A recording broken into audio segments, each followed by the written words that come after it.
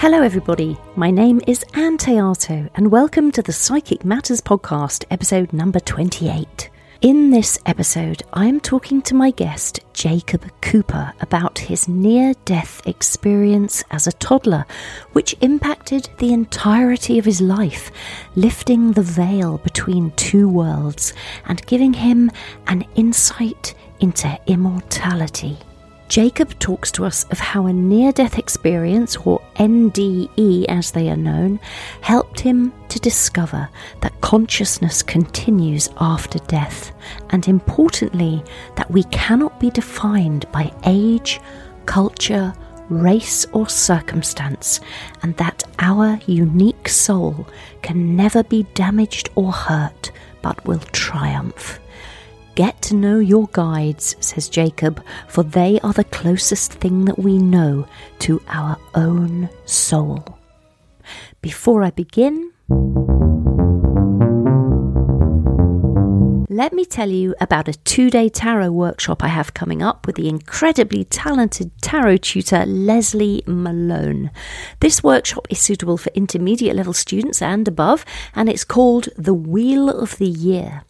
As psychics, we have the ability to interpret the world around us using our sixth sense, gut feeling or intuition, and we can use a tarot deck as a signpost to highlight that which we intuitively feel. The Wheel of the Year spread is a powerful tool to use when we wish to see where our client has been and where they're going on their personal journey.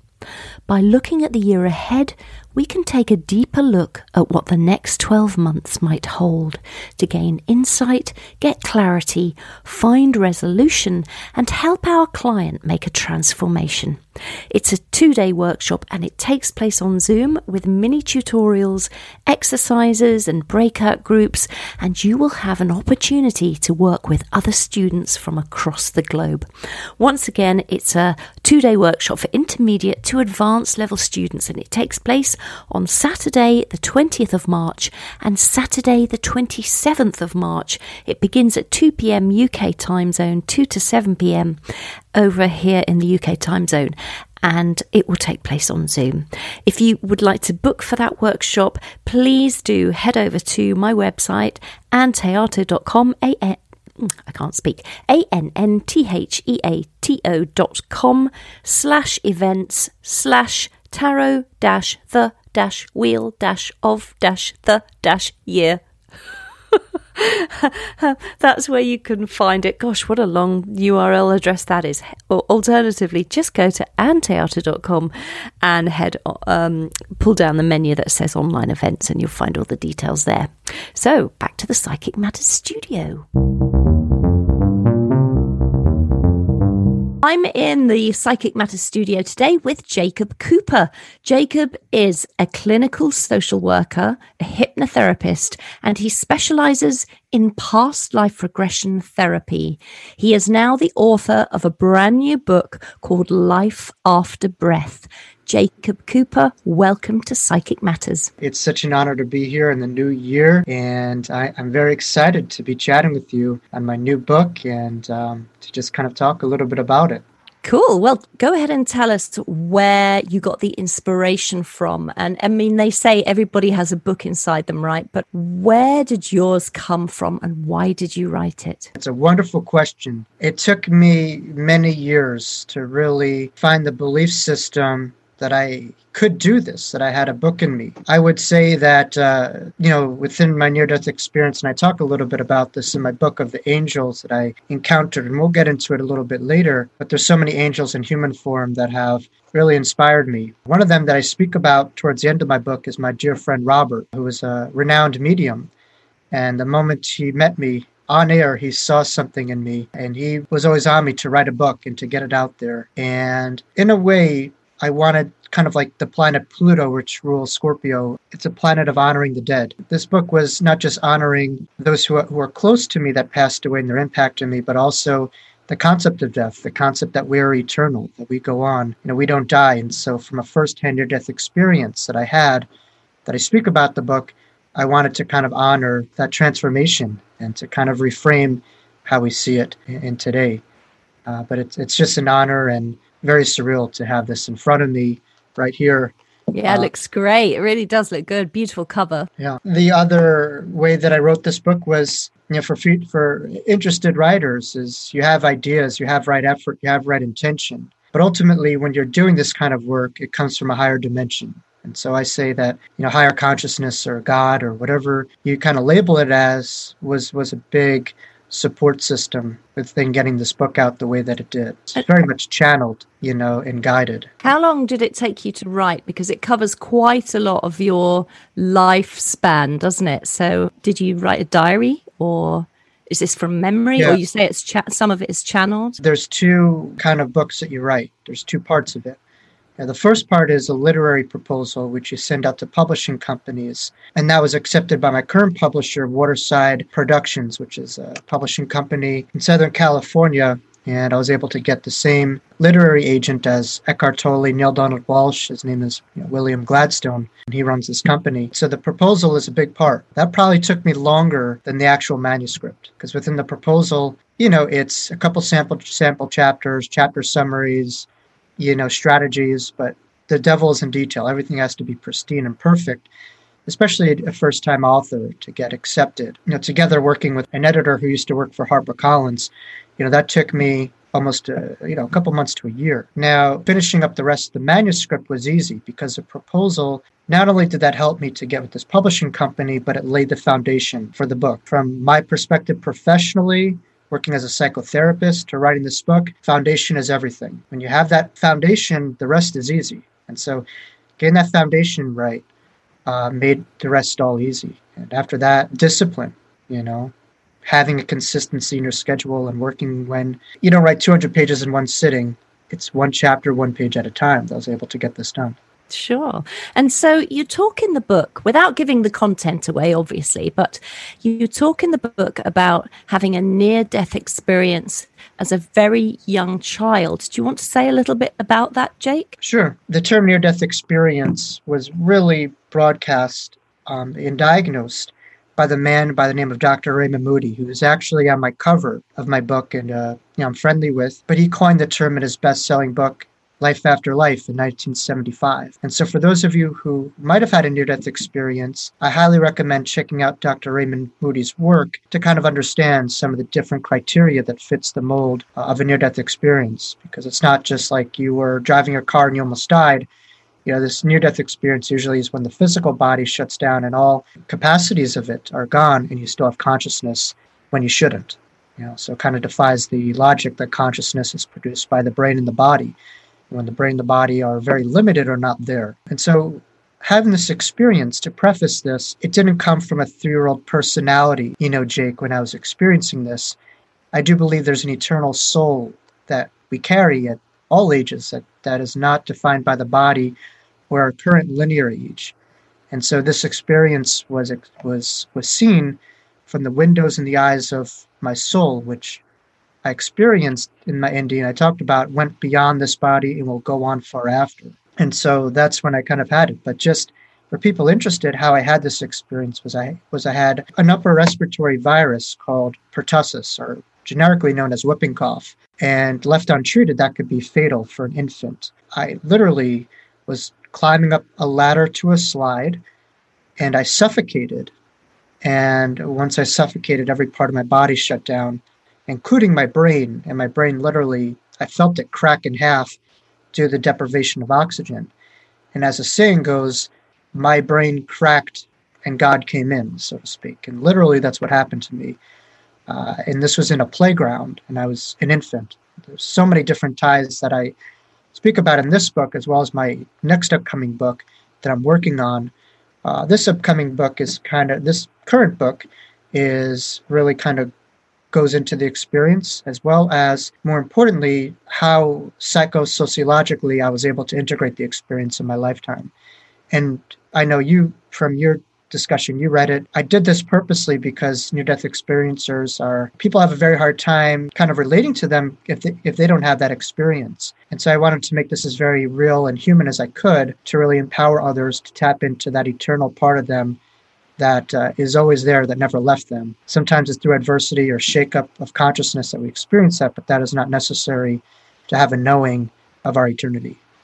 But you describe it so beautifully in the book because you go into great detail about what you sensed, what you saw, the types of beings that you felt around you, how you could look down upon your body lying there and see everything that was going on, and how you experienced the experience from multiple viewpoints. Absolutely. When I crossed over to the other side, it's not like I all of a sudden became a transformed being. My awareness of what around me was magnified, right?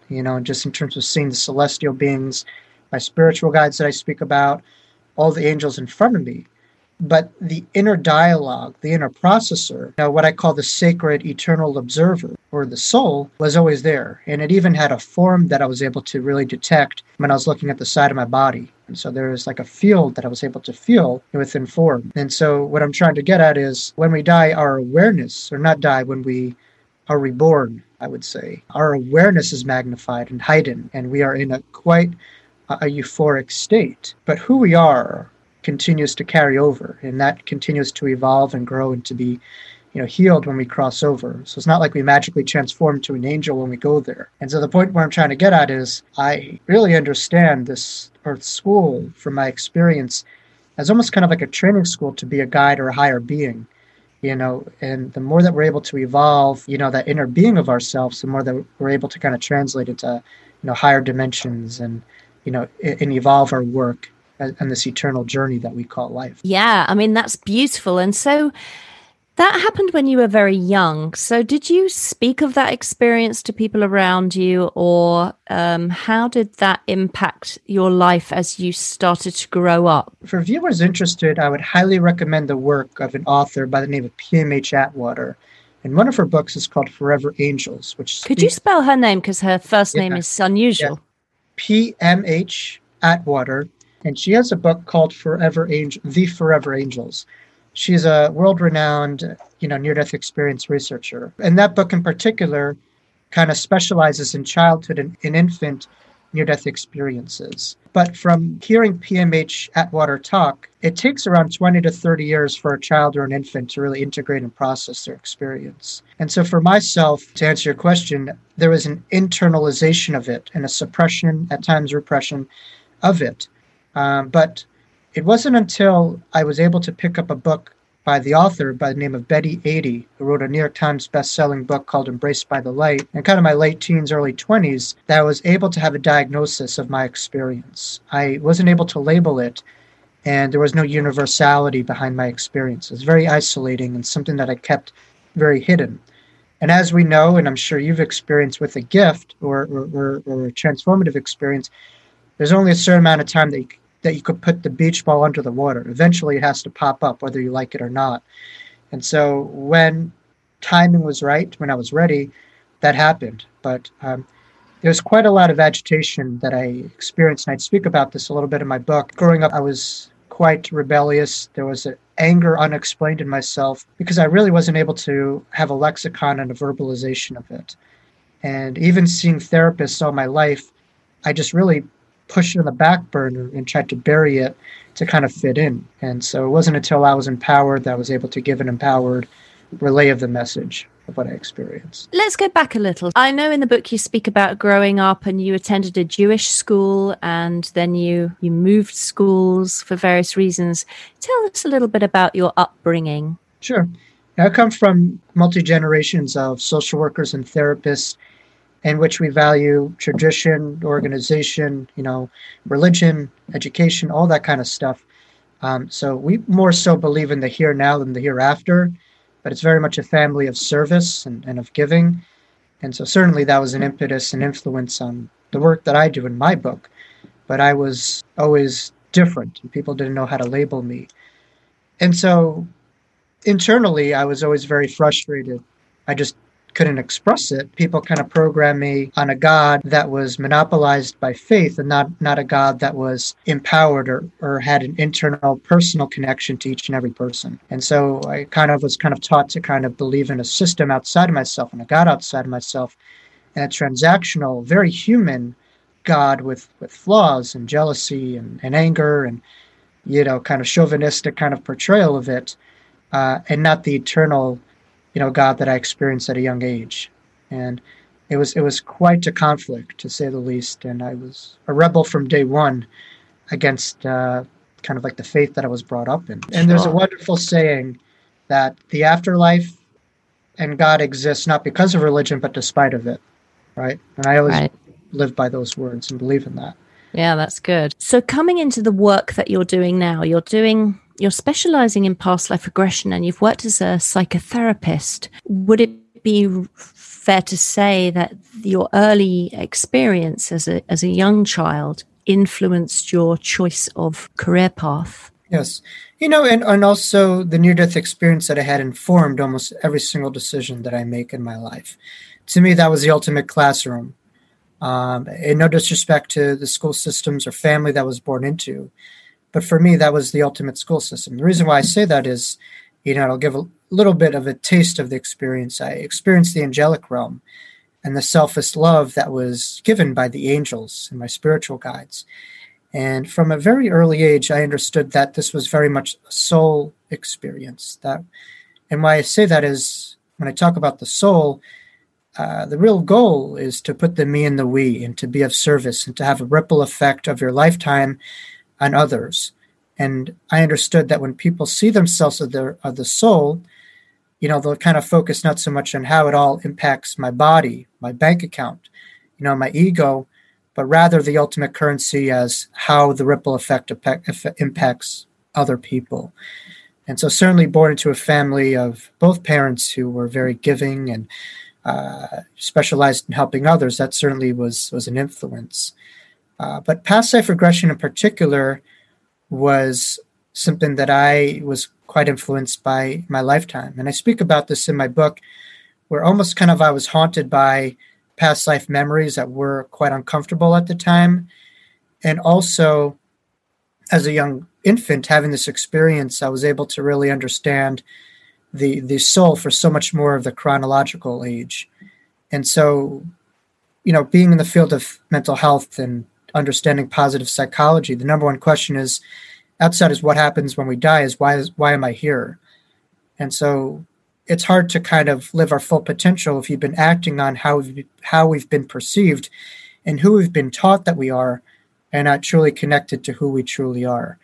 And so past life regression I view as a form of soul therapy to kind of expand our awareness of the self to better understand our purpose and how we could really be in the groove of our eternal infinite soul. Sure, that's a good explanation. And so if somebody came to you, Jacob, for a past life regression session, what would happen for them? It's case by case situations. People come to me for different reasons, but normally with past life regressions, there's two clients that come to me. There's a client that wants to kind of be entertained or is curious of it. That's kind of one kind of client. And the other client is quite motivated, where they've tried every trick of the trade. They've tried every modality, but it's the last stop on the train and it hasn't worked. And I know Dr. Brian Weiss speaks about this along with, the late Dolores Cannon, how past life regression really could, is a great way to kind of explain the unexplained. There's certain, either it's health tendencies or family patterns or different parts of our lifetime that we're uncertain about. And it could give, a greater kind of awareness as to some of those patterns so that some of those greater messages are no longer needed to be repeated from awareness and lessons being embraced. And so I look at it as a great tool to evolve ourselves multidimensionally, as a soulful being, and I do believe that's a big part of why we're here is evolving and growing. So. Sure. So, but what is the process? If somebody comes and says, right, Jacob, I'm booking in with you. I'm going to lie on your lovely couch here in your beautiful healing office. What is the process? Because some people don't know. They've never had a past life regression session. So, past life regression is a form of hypnotherapy. I think that's important to understand. So I was trained formally as a certified hypnotherapist, but I received a specializational training as a side of it, of past life regression. Now, past life regression, for men, like very relaxing guided meditation. And that's a process of going through hypnotic inductions and getting people to get into the deeper hypnoidal states. But then after that, within an individual session, it's very much interactive, where we kind of have people kind of describe what they're seeing, what they're experiencing, and I take notes and I document. And so some of my clients might remember what they have. Some of them are very deep in their hypnoidal states that they're not cognizant or aware when they're taking out of those deeper hypnoidal states. It almost is kind of like a therapy session where afterwards we kind of recap kind of what we have. And I give also hypnotic suggestions for people to kind of be cognizant of, that relate to it. But there's a process of an intake that I have with particular clients, understanding maybe parts of the world or colors they might gravitate to get them in a more comfortable state. And then it's very much interactive through an individual session. Group is a little bit more complicated in terms of the interactive because it's 40, 50 people. You can't go with them individually. So you have to kind of keep it generalized. But, usually in groups I have like an interactive QA component or sharing to kind of create more ownership of the regression. Sure. And then what are people saying afterwards that they've gotten out of the sessions? Normally people who come to me will say that they're a lot more aware of tendencies, whether they're more aware of the difficult person in their life and they're able to kind of see through past the behavior. They're able to understand some of the karmic ties that they might have with people, through relationships or some health tendencies, as well as a defined sense of purpose. And it's not all pathologically based. A lot of times people are able to take more empowerment to some of the greater gifts that they've worked on through hard work that they have in their storehouse to be able to come forward. It could also be as simple as falling in love with the part of the world that you haven't visited yet, that you're connected to, and going to that particular place and having that as a part of your greater story and self-identity. A lot of it, too, is just letting go of the narrative of who we really have held on to and expanding it past the one page of how we see ourselves to get into prior chapters and more of an understanding of our book in its entirety. Sure. And so for yourself, then, you've gone on this wonderful journey. You've gone to the other realm or realms. So where do you see yourself? Talk to us a little bit more about immortality and the soul. That is a wonderful concept. And I know when you read the book, I was able to show directly and indirectly how I was able to integrate that. I do believe truly when people talk about their soul's purpose, a lot of it so much as letting go of the amnesia once the soul leaves the waters of the other side and comes to this earth plane, is to remember that simple truth that we can never be hurt nor damaged. There's an inner part of us that will triumph and go through anything that life throws at us. I think part of that is being able to integrate that in those moments between the stimuli or the kind of stressor that we face and how we engage and respond to that.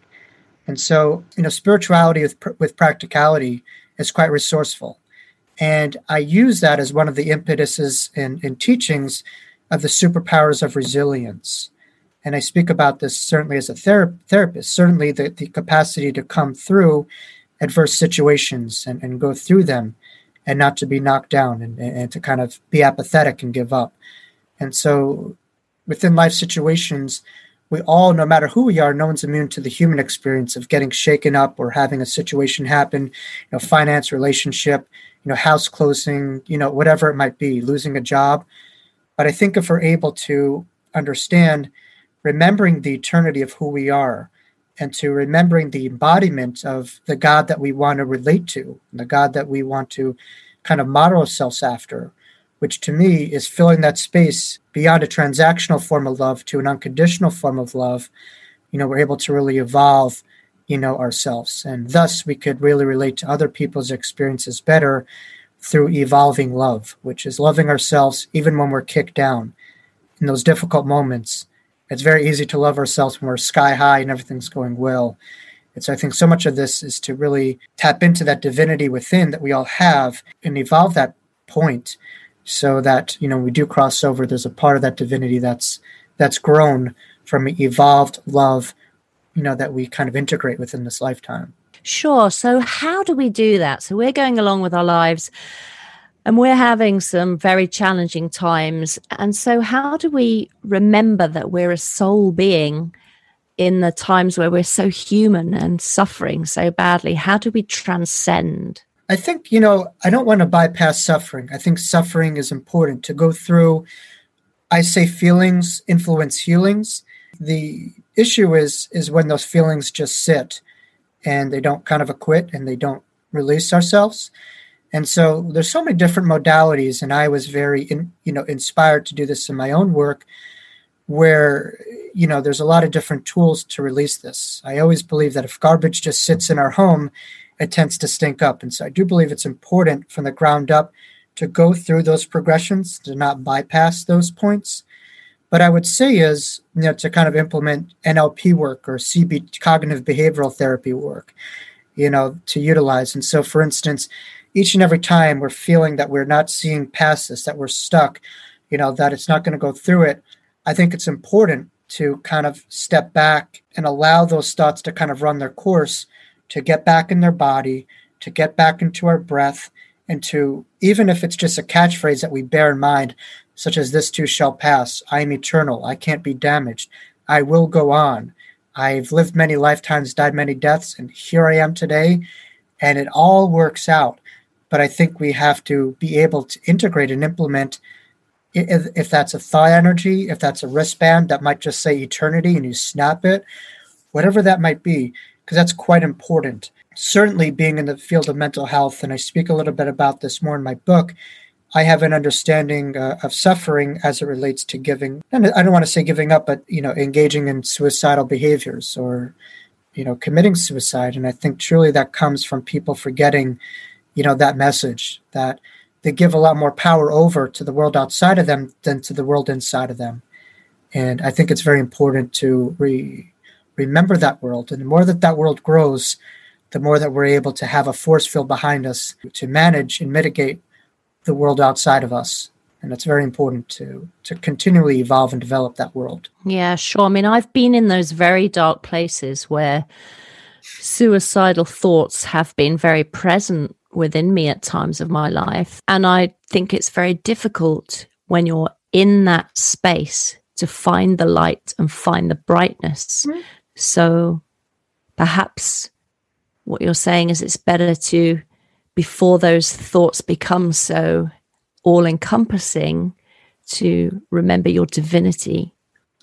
Remember that, but also, being able to, formulate a vocabulary behind your experiences, and to have a release point. Like you said, it becomes very overwhelming, and so that hot air balloon has bricks in it and it can't take off and you feel very much stuck. So I think if it's just simply just writing down an angry letter or writing down your thoughts, because they tend to kind of sit on this heavy cloud of endless suffering. I think if we're able to organize it and kind of really verbalize what's inside of us, it doesn't necessarily go away, but it becomes a little bit easier. We're cognizant of what's happening. And once we're able to do that, we could say, okay, this is what's happening. How could I work with, whether it's, coming to a therapy session or something else, because I could really continue to recycle these thoughts. But, my current affect and my current state is not going to change until I change my thoughts influencing my feelings and behaviors. And so I think it's very important to be able to have a language, have a way to kind of release some of that, in a way. And, if you're feeling all those thoughts, obviously being able to have the courage and stamina and strength to receive professional guidance and help, to get your power back in your life when it feels like it's been taken away. Yes, when you haven't got the strength yourself to seek the help that you need to help you get out of that those repeating thoughts. Right. So talk to us then, Jacob, about your own past lives. So have you had experience? Have you been regressed yourself by others? What sort of things have you experienced? I think in our world, we're taught to be Mr. Atlas and handle all life on our own, and that defines a strong person. And really from my near-death experience, I understood that there's so much around us at all times, and this is not an isolative experience. And the strongest people in those darkest moments are able to ask for help. And so I think it's very important to understand and destigmatize, the process of asking for help and guidance, whether it be those in the satellites of the heavens or those here on the earth plane, that could empower us and take the power back.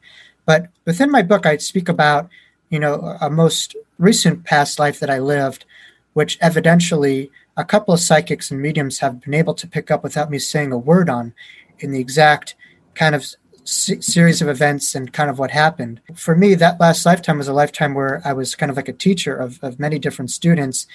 And I kind of had what's called a hubris, where I guess I got too overconfident or too cocky in myself, and I just sabotaged in a way, or just kind of the arrogance led to my own demise. And I was really cut in a dark place, and I guess I made some violations of some sorts, and I took my own life. And so this was a running theme throughout my childhood, where whether through dream state, waking state, I would constantly be in the same room and see the people around me and constantly see how I took my own life. And this was validated years later in my late teens, early 20s by numerous different intuitives. And so I understand part of the reason behind having my experience was on a personal level to kind of teach, my soul from being in the deprivation of oxygen and suffocating my near-death experience, to understand that once we lose everything, we have to remember that we're connected to eternity, that we're connected to everything. And really, there's no such thing as darkness unless we give it the value of it. In the end, light prevails, light goes on. And I think so much as being able to look past darkness and seeing the eternal light of our experiences. And that's something that I forgot in those moments in which I took my own life, is I just saw darkness, and I wasn't able to see past what I was going through. And so I think so much of this is remembering our eternity, remembering that light, and being able to integrate it through different challenges that I do believe that we chart within this lifetime. And, we're able to do that, we really turn a corner.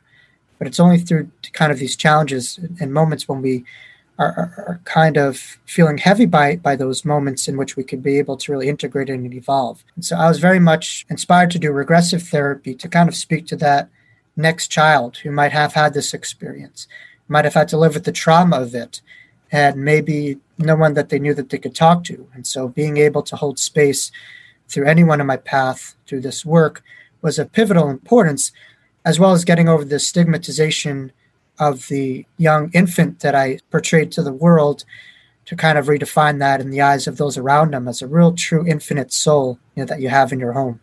That's so much more than the external presentation, of it. Oh, that's lovely. So for those who are frightened of death, I know that you work with people who've got anxiety associated with the fear of death. Can you speak a little about that? Yeah, it's quite rational. And being a near-death experiencer, I too, at times have those fears, even though I had a knowing of it. In a sense, the mind, when we're too much into it, could really be such a tricky place and create something out of nothing. And so I do believe the soul comes out of the windows of our inner depths of our being, and not so much in the left brain. I do believe the moment that we're able to remember ourselves as not a physical being, but a soul, eternal being, we're able to look at death in another way. But it's perfectly rational to understand some of those fears.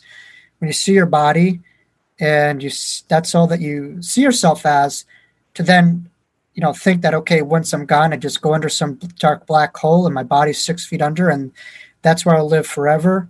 I could perfectly understand that. And so the moment that you're able to understand yourself as more than your body, and sometimes different moments in our life might have that, and getting a reading from yourself or a reputable medium to kind of give evidential framework of it could kind of help people out with those fears, as well as past life regression kind of work. But I think the moment that you see yourself a little bit differently will transform your relationship and engagement with death and the eternity of the soul. But it's through direct experiences that will transform this ideology. Tell me about God, or your experience of God. Does he exist? Is he there in the other realm? Is there a universal force? What was your experience of that?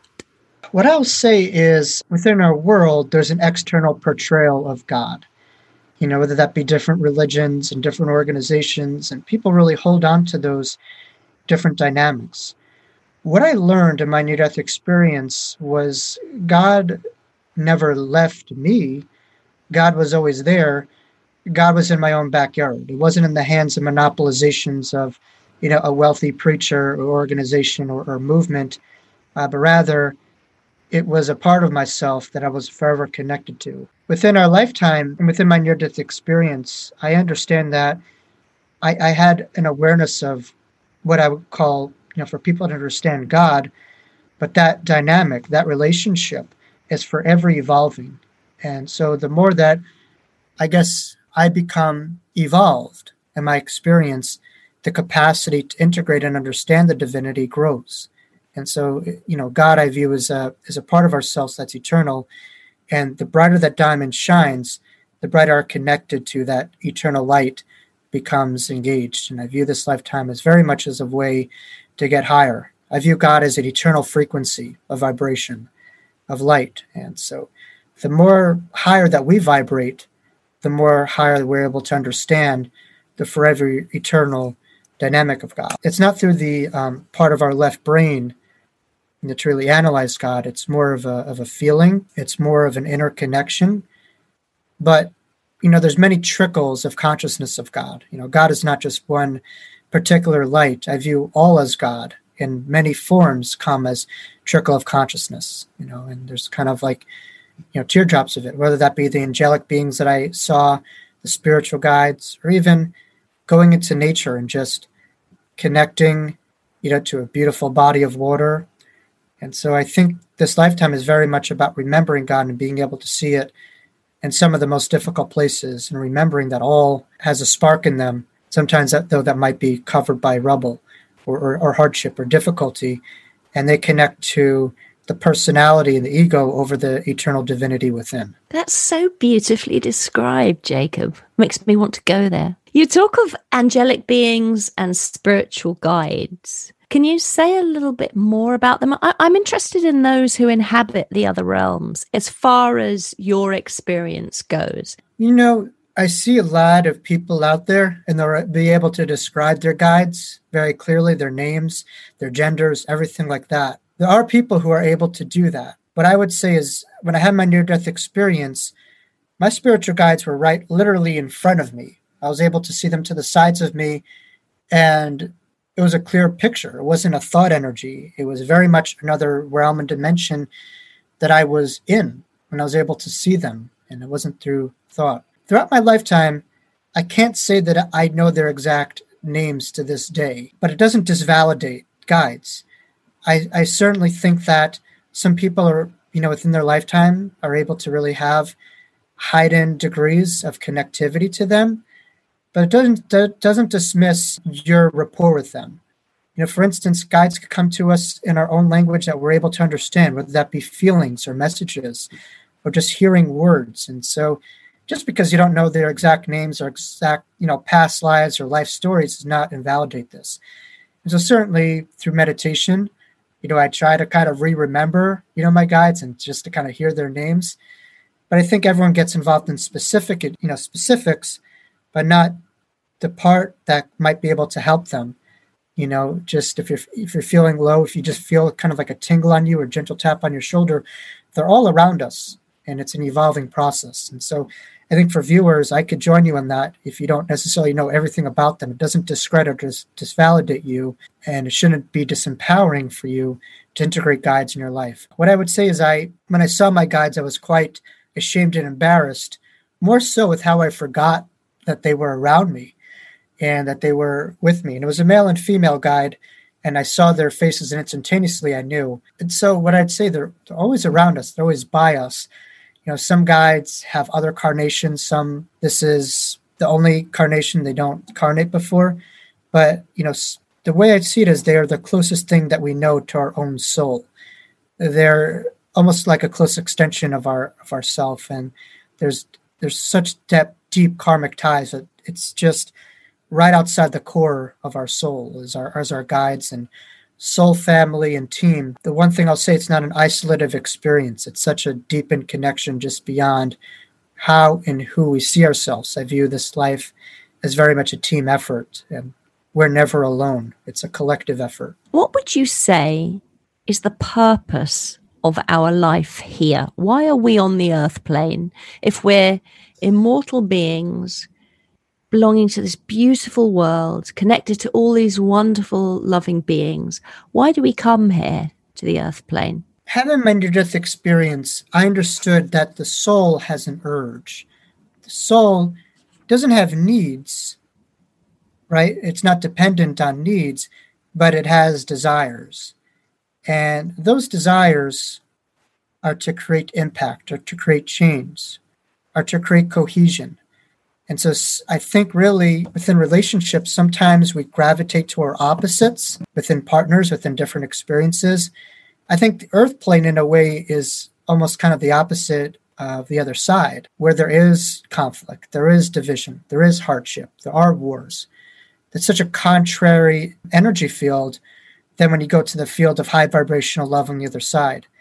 And so I think, we could be there for eternity. And at least from my experience and remembering kind of life between lives, it does get a little bit kind of boring in a way. I at least have a restless soul in a way, and I come back pretty quickly from carnations. And so I kind of get bored there, but the soul has a desire to serve. The soul has a desire to kind of create an impact. The body has a desire to take. The soul has a desire to give. And so I do believe really it's finding ways to remember that part of ourselves and to really kind of embody the higher truths of the other side to here on this earth plane, and to create less of a gap between the two, thus creating heaven on earth. Because we're truly not earth beings, we're spiritual beings having this earth human experience. And so not only do we remember our true eternity, but we're here to really integrate that, into our own life and the lives of our others, so that we don't have to wait until we die to have heaven. We're kind of creating it right here, right now. And so through different works, that veil becomes even thinner. Having my NDE, I clearly understood that heaven is, yes, it's a high, lofty place that you could certainly tap into, but it's also right in front of us. The angelic realm, it's just a simple dial that's a little bit above this, and it's right here as a filter in front of us. And so it's all connected, and we're really able to kind of bring that higher energy here on earth, and to really evolve the body, to evolve the earth plane. And that's a part of the desire, if that makes sense. Yeah, it does make sense, of course. That's one kind of way. And I know in my next book that I'm working on, it's kind of a book on the wisdom of Jacob's ladder. In a sense, my name is Jacob, and I had my experience on a ladder in a park to a slide. And so that is more of a tool book and a guidebook for readers. And it should come out within the next 2 years as kind of steps up the ladder to bring in that light and bring it downward into this earth plane. And so that's a direct lesson and guidebook, for people to bring heaven on earth. So. Do you think there's other places we go, not just earth? Do you think there are other places we can incarnate in? Absolutely. I can't say that I learned that from my NDE per se, but I think if you think of a limited God, you think of a limited dimension when you go to on the other side. I'd like to view the exciting part of God as unlimited, and I have constant curiosity to understand other forms of existence and other dimensions of the eternal ray of God. I can't say firsthand direct experience of being, on, other dimensions. I've had, kind of like encounters with what you would call as a kind of like a UFO type being, or, being of higher intelligence. I certainly believe that. I do believe our vibe will attract our tribe when we go into the other side, and everyone has their own bliss, so to speak. So everyone's eternity is a little bit different, and it vibrates kind of specifically to you and your soul family. But as we go on, there's an eternal kind of reservoir of depth and heightened awareness in different dimensions of the other side that we could connect to. It's infinite is not finite. I firmly believe so. Wow, that's fantastic. Jacob, it's been so great talking to you. So Life After Breath is the name of your book. Where can people purchase it? So right now, people could purchase the paperback or Kindle version, and I'm working on an audio version soon, for people who might be visually impaired or have a difficult time reading. But it's on Amazon. It's Jacob Cooper, LCSW, Life After Breath. There's another book with that same title that I had no idea of.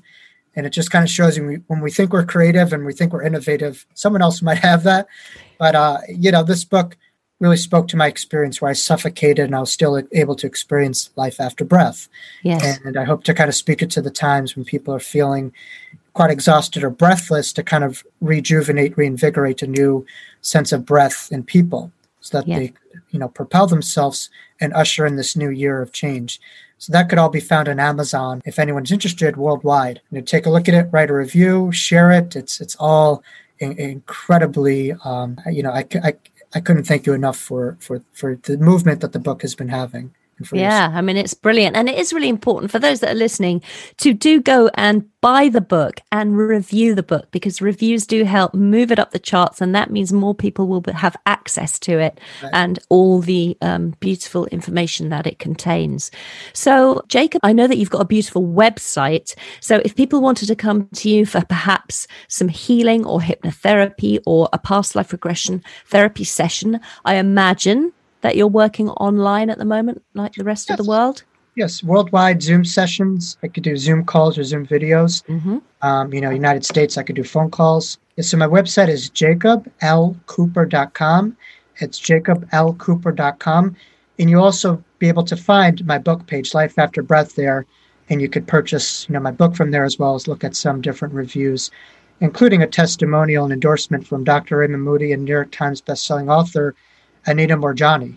So I know you've got some beautiful people supporting your book. And Anita's going to be sharing my book today, as we speak right now, on her social media accounts. So feel free to take a look at that. Oh, that's fantastic. Oh, good on Anita. Brilliant. Absolutely brilliant.